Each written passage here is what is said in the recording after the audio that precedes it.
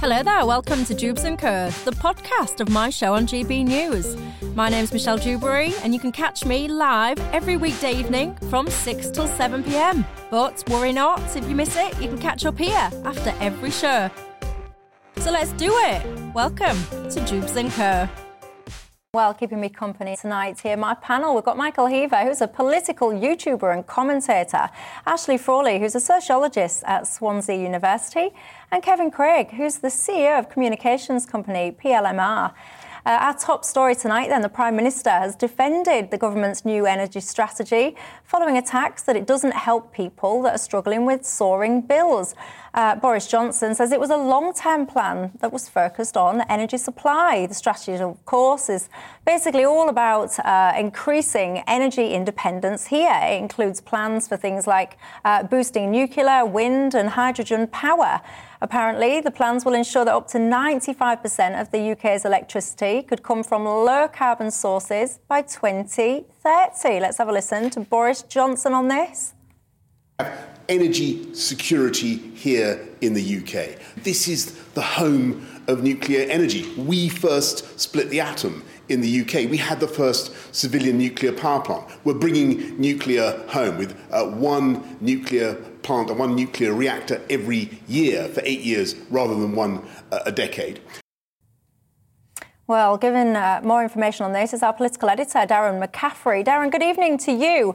I have to say, it's divided opinion, hasn't it, this energy strategy today? Lots of criticism that it didn't address pretty much anything in the immediate. It was all focused on medium to long term. Yeah, that was certainly the criticism, Michelle, from the Labour Party, who said it was too little, too late. But to be fair to the government, they insist this is a long-term strategy. Their argument is, if anything, this war with Russia and Ukraine has shown that we are too dependent on energy resources outside of these islands, and we need to look, at least in the coming years, about how we make ourselves more energy independent from the rest of the world. However, is that going to solve the problems that people are facing right now with massively increased energy bills this month? An expectation the same will happen in October. No, it will not. But in the end, the government would argue, will set the UK on a more even keel in the future with the introduction of these 8 new nuclear power plants that are being talked about in different parts of the countries. But that won't happen until, potentially the start of the next decade. Also more offshore wind farms as well. Again, that could be done pretty quickly, but it all depends on planning permission. Also talk about using hydrogen, solar power.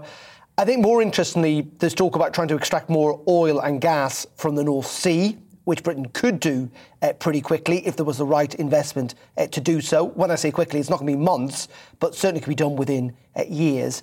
Also interestingly today, Michelle, was what was not included in the energy document, and that was fracking.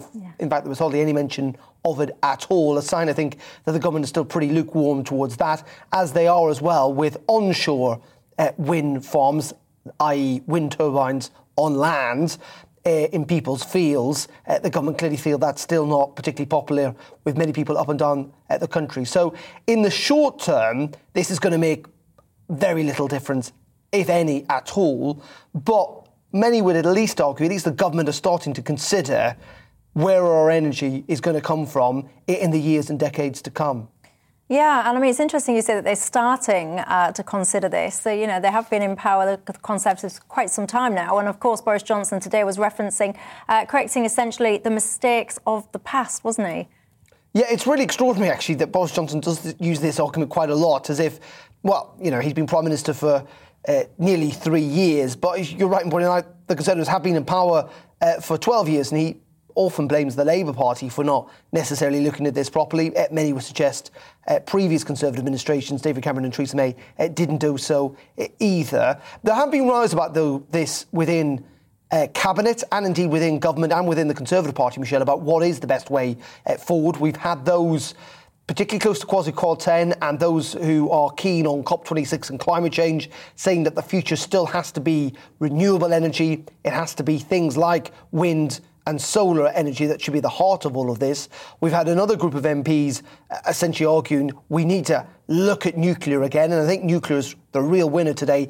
Interestingly, the Prime Minister was at Hinkley Point, that new nuclear power station that's due to open in the next couple of years, to make that announcement. There is no doubt that nuclear energy is the big winner today. But then there are another group of Conservative MPs who are a bit frustrated, who do want to see fracking, who do want to see more oil and gas extracted from the North Sea.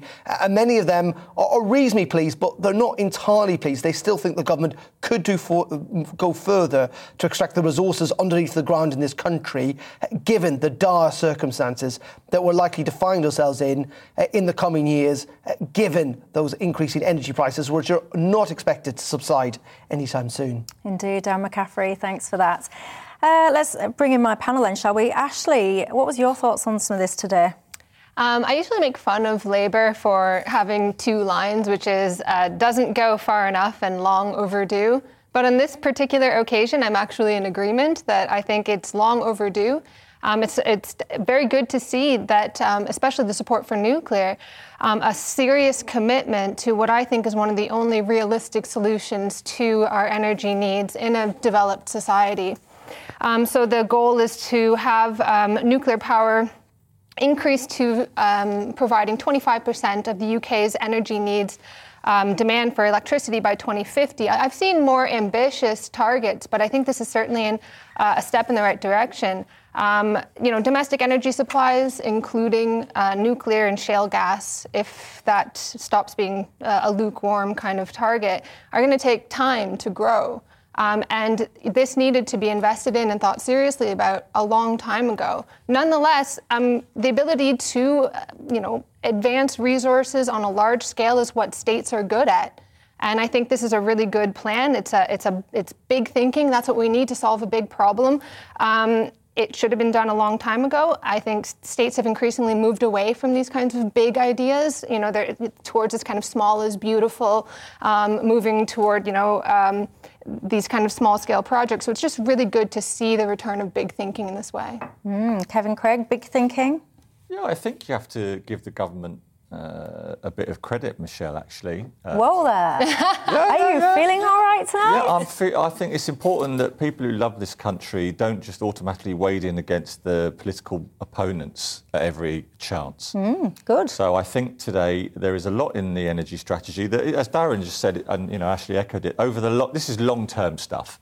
Where the government are not going to make a single impact is the immediate energy price crisis, but as Ashley said, some really good stuff about nuclear and steps forward about solar power, although no targets. Good stuff about hydrogen, targets a bit too small, but it's good, and it is time they thought about it. It is worth saying, Darren did mention this, let's go to fracking, right? Because I have a feeling it might come up tonight, right?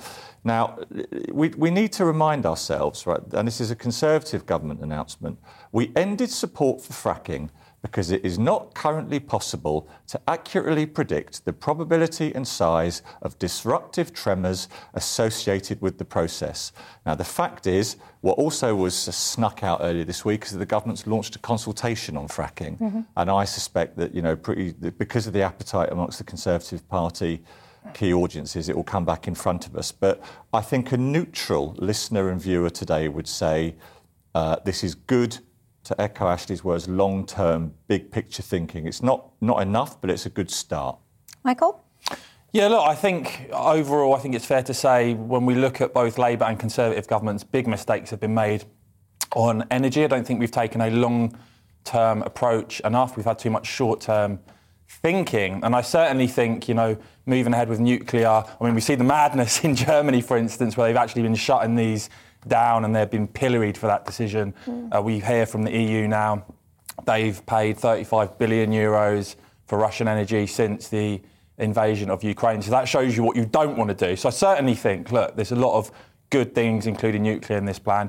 In terms of fracking, I don't think we, as a country, can afford not to do it, frankly. We have to use every single resource we have to get energy prices down here and become energy independent. But fracking is not, because I think sometimes people will say about fracking, because the concept and the principle of fracking sounds great, which is, i.e., why are we sourcing energy from God only knows where when we potentially have sources of it here? Let's be self-sufficient, let's be independent. So as a principle, that's great. But the reality of fracking is, this isn't going to be like a quick, you drill it today and you've got the gas tomorrow. This is not an immediate quick win that's going to fix this cost of living when it comes to energy, is it? But there isn't a short-term quick fix to any of this, is there? And that's why this strategy is a medium to long-term view. But the latest Comrades... The latest Comrades poll, I'd just like to finish on this point. The latest Comrades poll actually for Net Zero Watch actually shows now that affordability, ahead of net zero or anything else, affordability of energy is the number one priority for the public, of course. And this new Comrades poll also shows that more Brits now support ending the ban on fracking than oppose it, because we need to use every tool at our disposal. No one's saying it's a magic wand, but we must use all the resources we have. What was you going to say, Kevin? Well, I would debate the opinion polling figures on fracking there, but there is something, and I was just saying it only because Michael raised it, there is something that can immediately be done on the cost of energy, which is, as you've talked about on this programme before, which is a windfall levy on the oil and gas companies that would immediately bring down annual bills £600-800. I go back to the things that you've said before, Michelle, fostering this debate, but those companies can afford it. They've been making money hand over fist, and there is on the table proposals that the government are not taking up about a windfall levy, which would make a difference to the listeners and viewers tonight that will not come today from this, albeit laudable. See, I've got to say, I've spoken out, I think we've even spoken about it before. I've always been very against this windfall tax kind of concept, because I don't like the idea of, a company's doing well, so let's quickly jump on it and take a little bit of it. And then when they're doing not so well, let's just not worry about that. I'm a capitalist at heart, a responsible capitalist. But I have to say, and I'm surprised at myself about what's about to come out of my mouth. Go on. But I have actually started now to almost warm and come around to the idea that perhaps, I'm not completely sold on it, I will concede, but perhaps a windfall tax is not such a bad idea, because I know of people that are genuinely struggling to use. It's not just heating, by the way. We know of people that are sitting there saying, I don't want to buy this because it's going to use more energy to cook it than this. And it's terrible. It's not a good place for people to be in. But I do think, by the way, sorry to bring it about politics, but one of the reasons, not the only reason, one of the reasons we're in this situation was because so many economies went into lockdown and then kind of started to emerge at the same time. So the whole supply-demand basics, this is one of the contributing factors. And I do sometimes listen to Labour and I think, it's all well and good talking about windfall taxes, etc. But if you had your way, we'd probably still be locked down by now. So that side of things would be even worse. That's a stretch. Come on. It's not a stretch. I think it's a very sensible and probably very accurate observation. Well, they kept saying follow China. But actually, I do think the Tories are missing a trick here, because, I always say it's a good job for everyone's sake. I'm not in charge. But if I was, I would be looking at this whole kind of the green levies and things like that. And I would say, look, let's just press pause on this whole green stuff for a couple of years or for a year. Even just start with a year. Let's go small. For a year, we'll press pause. We'll take your green levies and stuff off your bills. Because, all this, net zero and all the rest of it, it's wonderful. But we're in the here and now. We've got problems in the here and now. And I don't get why the Tories are not doing that. Just press pause on the green levies for stuff. Take the VAT off. I don't know, maybe a windfall, but I'm not sure about that one. They're not doing the things that they could do to help. Well, it's quite difficult because we're in this situation at the moment because of a lack of long-term thinking. And so if you try to bring in measures that are short-term, what you wind up doing is just kicking the can down the road. And we're still in the same situation some years down the road. So I like the idea also of, more progressive taxation. This has been really controversial in every country that tries to pass the buck for green investments onto the population. It's unfair. These are things that have been lobbied for by groups of people who tend to be quite privileged, and then to kind of pass that on to people who are not very privileged. On the other hand, I do recognize that part of the problem why we have a very deep problem why we have an energy crisis is that it's just, if you eat into profits, then the energy doesn't get extracted. If you eat, we're having this is an issue that's all around the world at the moment with all sorts of commodities like ammonia and agriculture. It's becoming unprofitable to produce ammonia. I mean, that's terrifying because we need that. That's like for our food. And so we're in a very, very deep, we have deep economic problems, and the solutions are not actually very simple at all. No, but and a lot of what you say there has got merit. But on in this instance, and what I think all of us with our different views around the table, I think the idea of what is a decent level of profit, is there no limit on profit level? Is it limitless? And I go back to the former chair, and I think he's I can't remember if he's independent or conservative, Lord Brown, who said that the oil and gas companies can take it, and this is the moment. They have. And I agree with you, because taxation, again, you've got to be careful not to disincentivise people who want to create wealth and create jobs. But at the moment, the listener and the viewer is looking at 300, 400, 500, 600 quid extra a year and thinking, how is that fair? And I'll send you all the link afterwards to the Keir Starmer, Rachel Reeves announcement on the windfall tax. It's fantastic. It's great reading, and the answer is in there. Yeah, I mean, lots of people, Michael, are emailing in, just the point that Kevin was making there. We shouldn't need a windfall tax, is what lots of people are saying.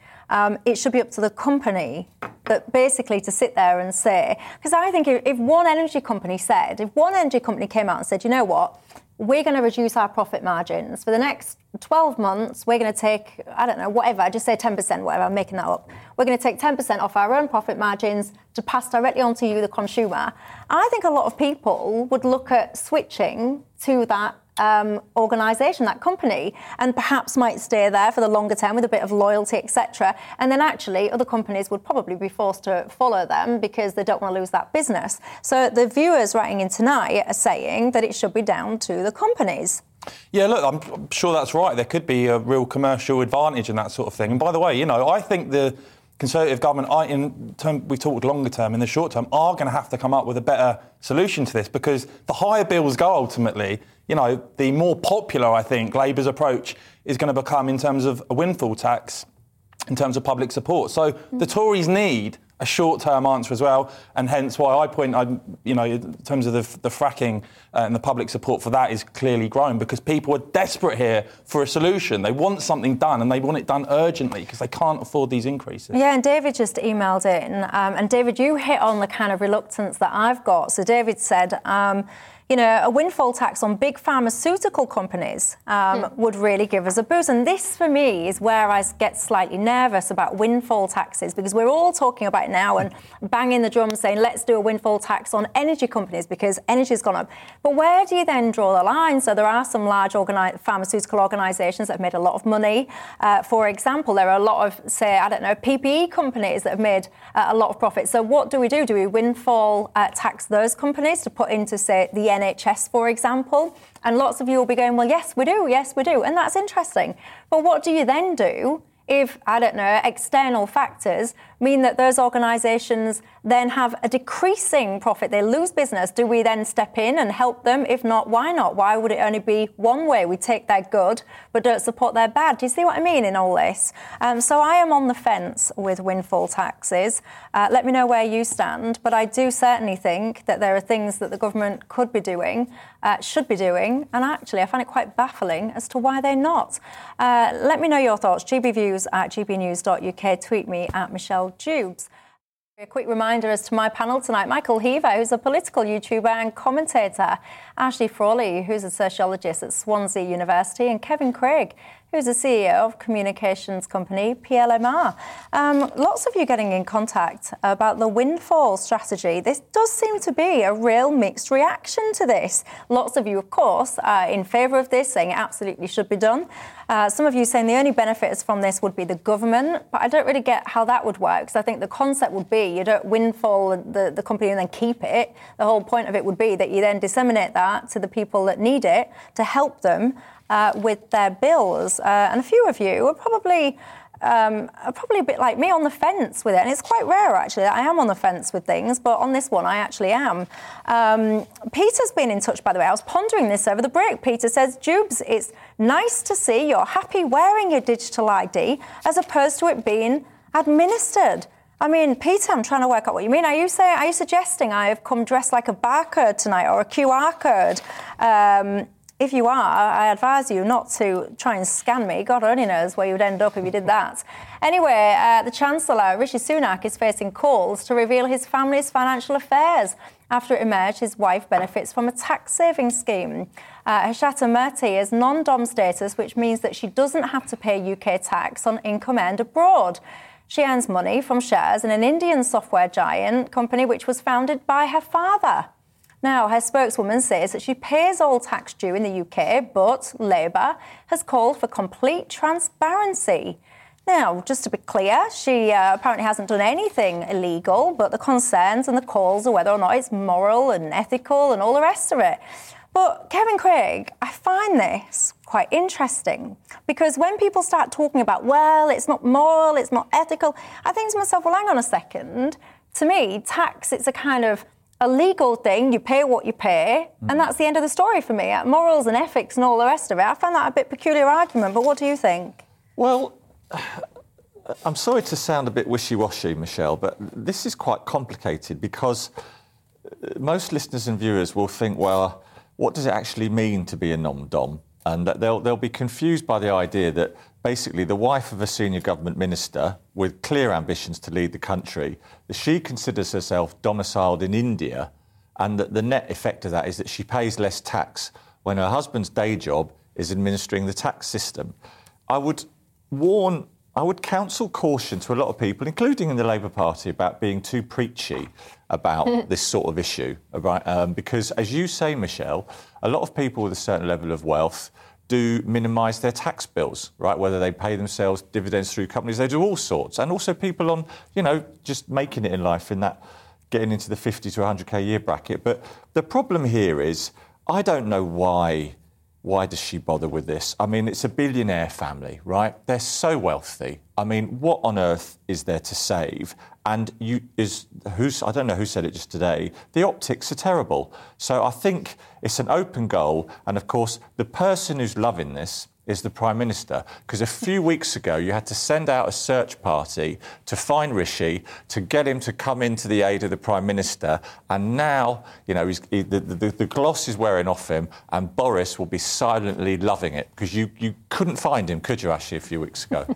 Yeah, I mean, it is quite interesting, as you say. So she was born in India. She's Indian. Her parents are in India.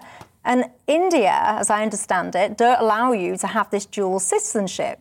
So she's lived here for 9 years. So she regards herself as domiciled in India. And this is legal. There's nothing wrong with it and all the rest of it.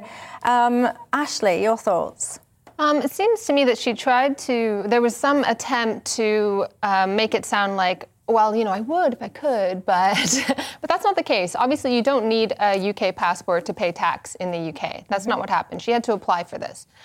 So she's actually made an effort not to pay tax in the UK. And obviously, as you said, it's not illegal. It's the optics of it. And it looks really quite bad when you are asking people who are, close to the poverty line already to make sacrifices. And you yourself are doing everything you can to avoid paying, and especially when we're seeing you're conflating. You've just said when you yourself are asking people to do whatever, pay more national insurance, and then you are doing this. You're conflating a husband and a wife. You're creating like a single entity out of a couple. Oh, no. And I find families right now are. You live in a house with your family, and my children are going to see the effect of the increased energy bills that I have to pay. It's not conflating anything. His family is not feeling the sting like everyone else. That's the point. Now, of course, it's perfectly legal, but it doesn't look good when people are facing a crisis at the moment and not being able to pay for their essentials, when someone who is so rich has made an effort not to pay into our system. Well, in fact, Michael, no, I was just about to go on a rant about what I think. What do you think? Well, look, Rishi Sunak, after his latest statement, we've seen his public support go down considerably, and with Conservative members as well, which should be noted.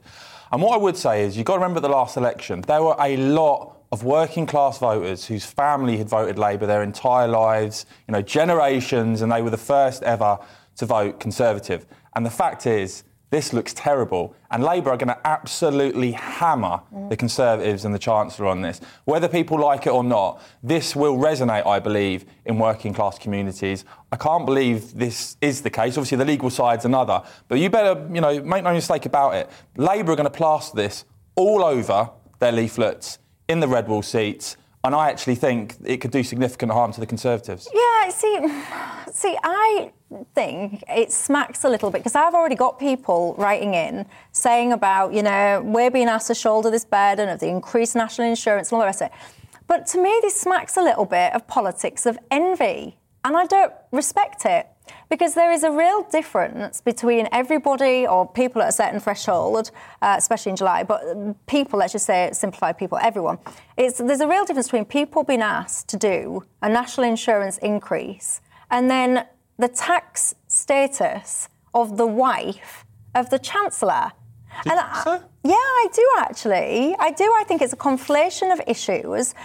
Someone said something to me actually, and I kind of got me thinking. The timing of this is quite fascinating, because if we go back a few months, we're almost on the cusp. I'm going to exaggerate slightly, but we're almost on the cusp of like an internal coup against Boris Johnson because of parties, and I just kind of, then a war happened and things moved on and people got distracted. But Rishi Sunak was the person that would be looked to as the potential, the next leader, if you like. So I find it quite interesting now that things are starting to come out about Rishi Sunak and we're having these conversations and his popularity is getting impacted. But maybe I'm just being a little bit cynical, Kevin. No, I think there's, as I said, Michelle, the person who will be most happy about what you've just described is the Prime Minister, because Rishi Sunak's popularity and currency and the man-in-waiting status is gone, out the window. Michael is quite right. There will be a lot of this featured on election leaflets. But there is... Your point is quite interesting about there's a difference, you say, Michelle, in the tax decisions of the wife of the Chancellor and asking people to pay more national insurance. But actually, in politics, there isn't. And if you step up to serve in the cabinet or as a minister, you do actually end up playing to a different set of rules. And it's the same thing, do as we say, not as we do, that got people really wound up, dare I mention it, about Partygate. It's like, give us, the poor plebs out there, the set of rules, and then you lot crack on and do whatever you fancy. But I just think this is a bit unfair. I just think that this is his wife. She's Indian. You can't have dual citizenship. This was all declared when he first started going into politics, I think, or first started becoming prominent in politics. So there's no rules or anything like that being broken. And Mac has emailed in, and I agree with you, Mac. I have to say lots of people don't agree with you and I, let's be honest. But he says, I find it rather repugnant that Starmer stoops this low in his sleaze campaign against the government. India doesn't allow dual citizenship, so what's the problem? And he asks, would any of your... Listen, I'm quoting, this is not my words, it's Mac. He says, would any of your self-righteous, hypocritical panel actually rush forward to pay additional tax if they don't need to? See, I agree with you. What do you think, Michael? But look, this is politics, and this is the Chancellor, and this is at a time where people are feeling the squeeze economically. And the facts are, whether people like it or not, in particularly working class communities struggling to pay their bills, I'm afraid this will resonate. This is the Chancellor, this is the man giving out the economic statements. Slightly disagree in terms of whether Boris Johnson will be jumping with joy, of course, because if this brings down the government as a whole, if it smashes their popularity in the run-up to the May elections, then Boris Johnson's job could be back on the line. I think, a lot of Tory MPs back Boris on the basis he's an election winner. If there are a dire set of elections in May and this feeds into it for the Conservatives, then you never know, the letters may start going back in. But here's the thing. OK, I can totally understand that this is just political opportunism. Absolutely. But what it does draw attention to is not only do wealthy people avoid tax, there's also a tendency to shift losses onto, so when a business doesn't do well, they'll shift their losses onto the government, i.e. the taxpayer. So, for example, I think one of the small things that came out of this that people aren't talking about is that his wife has had a fitness company, I think, which accepted an enormous amount of money during the COVID-19 pandemic, and then went out of business and wrote off all these losses. And so what ends up happening is those losses get pushed onto the taxpayer. And I think that draws attention to the fact that part of the huge scandal that we're not talking about is that What do you mean the losses get pushed onto the taxpayer? So when you give a bailout to a company that's not doing well, that's not profitable, that money is coming from the taxpayer. So there were enormous bailout packages, essentially, that were given to a huge number of businesses that couldn't afford to pay their employees for good reason, because of the pandemic. But also it was used opportunistically by a lot of companies. So if you look at the lobbying records in the United States and in the EU, in the lead up to the lockdowns in March 2020, they were not lobbying for business as usual. They were lobbying for bailouts. They didn't want to carry things on. They were happy to take enormous amounts of money from governments. The economy was not healthy in the summer of 2019. There were signs that there was an enormous economic crisis coming, and a lot of companies used it opportunistically to get enormous amounts of money. This happened in the United States, this happened in Europe, this happened in the UK. No one is talking about that. They're still billionaires. They got a lot of money. Their businesses went under. They bought up other businesses, small businesses that went under. They bought them up for really cheap. No one's talking about that. And if this brings attention to that, I think it would be Kevin's worthwhile. nodding away. Well, just because, Michelle, there was a government minister, Theo Agnew, who recently, very well-regarded bloke, entrepreneur, who resigned from the Lords from his position as a minister in protest at COVID-19 related business fraud that happened. So I think that's why I was nodding at Ashley's point. And I think, again, look, come on, why bother if you're at billionaire status, saving any money through non-dom? It just makes no sense. You're giving yourself a massive headache. Well, Brian has got in contact. Brian says, and I like your honesty here, Brian, I've got to say, Michelle, if my wife was a multi-billionaire, there's not a cat in hell's chance I would be an MP. I would be on the beach. Yes. So on the plus side, Brian says it shows that Rishi is doing the job for the right reasons. Got to say, interesting point of view. Someone else has been in touch with the headline, Fishy Rishi. I think that sums up things from your point of view, that's for sure. Now, I was going to talk about Marine Le Pen and then go to a break, but actually I've decided, probably I'm going to annoy my producer at this point in time, but I've decided instead I'm going to talk to you about postcodes for a few minutes, and then I'm going to come back after the break and talk about Marine Le Pen. Because there's an exhibition at the Postal Museum in London, and it's paying tribute to the postcode, the humble postcode. Do you ever stop and think about a postcode, what it means, or do you just give it absolutely no thought, which I've got to admit, that's me? Because actually, Kevin, a postcode, it's more than just, a couple of letters and all the rest of it. There's a lot of profiling goes on from organisations, etc., surrounding postcodes. This is a great story, Michelle, for that reason, which is that the amount of information about you available a few clicks away using your postcode and a person's name, and it's there. And I mean, this talks about 66 social types. It can analyse which of those you belong to, the hygiene at your local restaurant, your hobbies, your outlook, your finances, your personal history.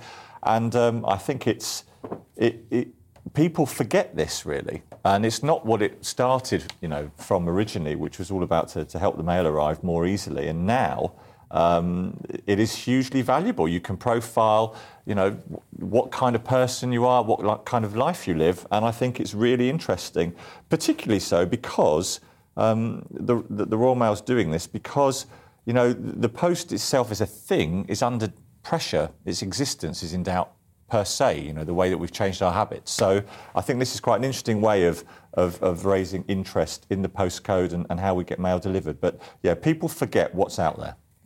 Michael? Yeah, certainly. In terms of the amount of information out there you can get on the internet, one of the most fascinating things you can do, it's quite scary in a way actually, if you whack your house or your place of work postcode in there, on Google or whatever, the amount of information out there about, when it's been sold, how much for, how much it's worth, you'll probably see a photo of it, you'll probably see information about other locations on the street. It just does show you why people have to be a bit careful with the information that they readily give out, because there's so much available out there now about our lives and where we live in our communities. Yeah, people are always watching, and there's always companies desperate to kind of jump on it. You're a sociologist, you understand this probably more than anyone, Ashley. Yeah, sometimes people will use postcodes as a way of figuring out who to survey. And one of the issues that you come across when you're doing social research is, well, you can't, just because you know something about an area and a population doesn't mean you know something about an individual. And what you can wind up doing is you can tar people with tar people with the same brush? Yeah.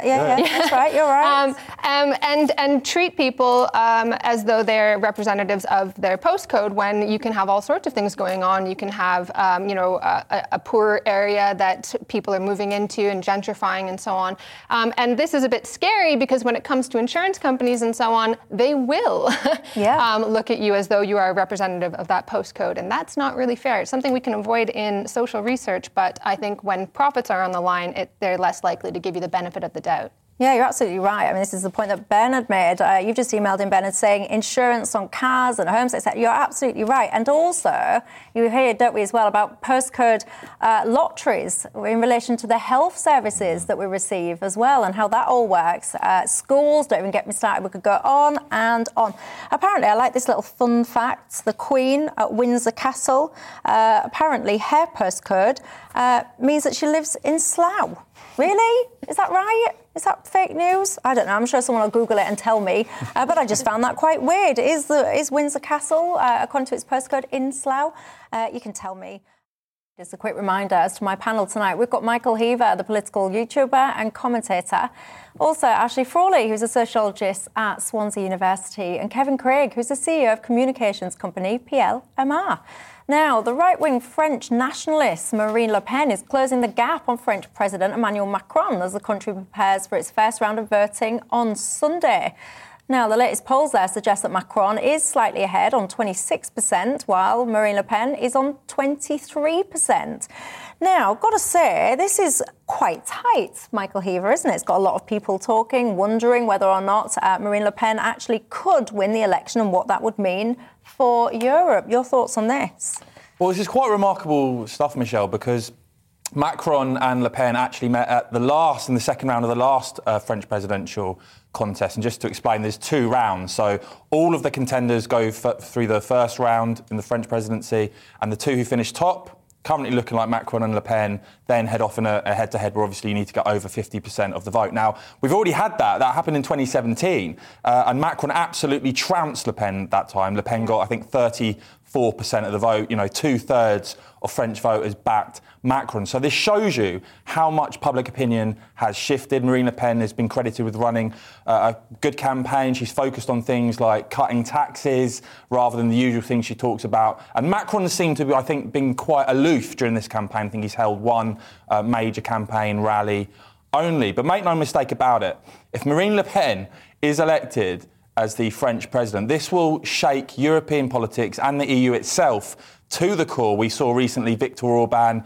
his party in Hungary, recently he got a fourth consecutive term as Prime Minister, and days after the EU announced they were starting sanctions against Hungary, the so-called conditionality mechanism. So, as I said, Le Pen rising in the polls here very clearly. I mean, you know, her level of support in France right now is higher than it ever has been before. On the balance of probability, because it ends up being a head-to-head, I still think Macron will win just. But make no mistake about it, this is going to be very, very close, I think, and certainly much, much closer than 2017 when, as I said, these two already faced off head-to-head. Yeah, Kevin, what do you think is kind of responsible for this change?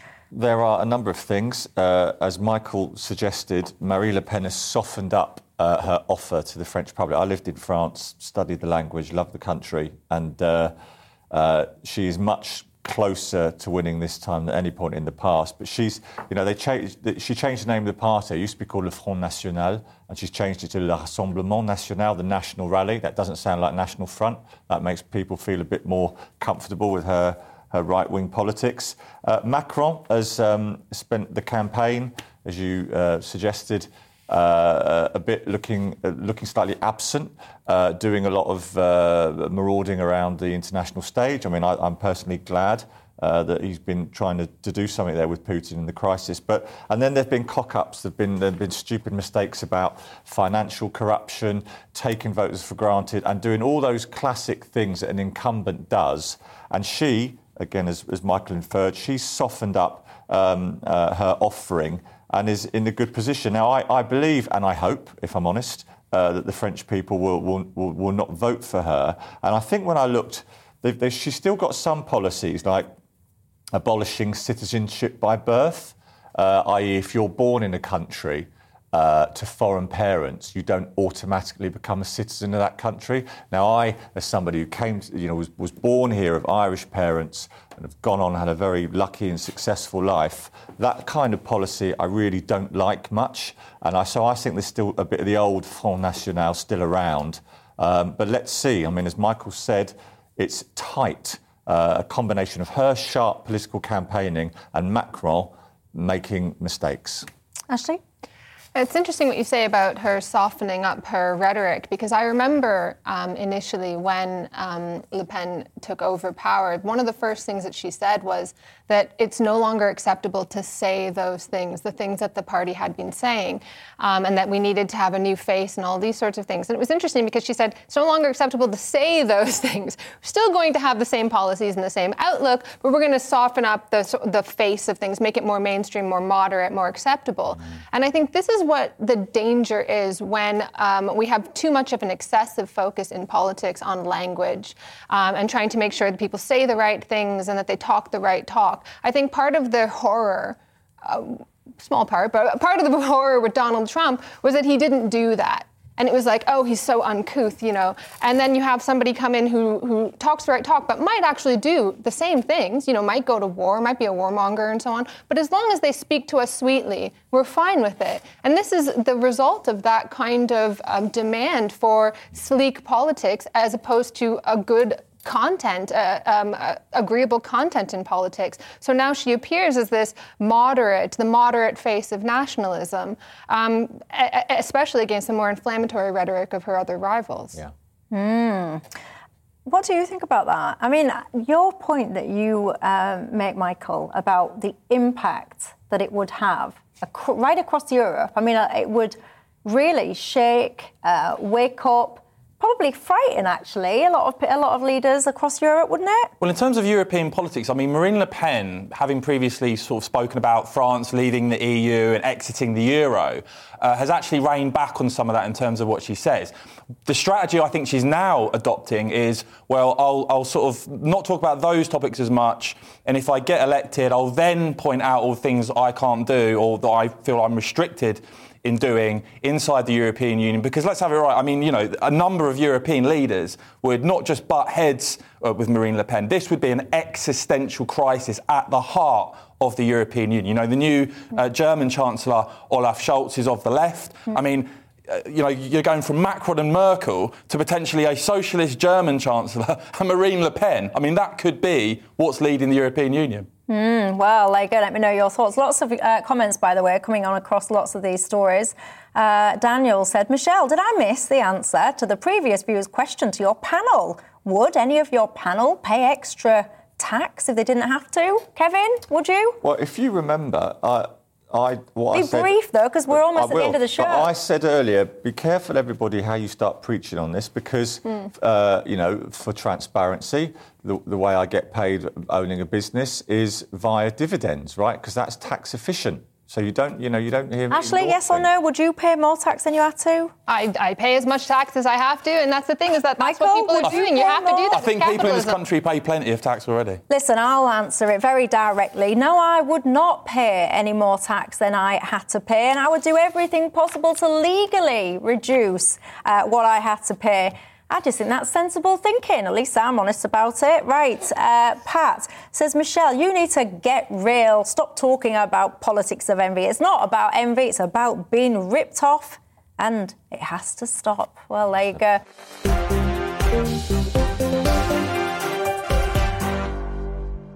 Thanks for listening to Jubes & Kerr, the podcast. Don't forget to subscribe so you will never miss an episode. And if you've enjoyed it, leave us a nice comment. I'll see you next time.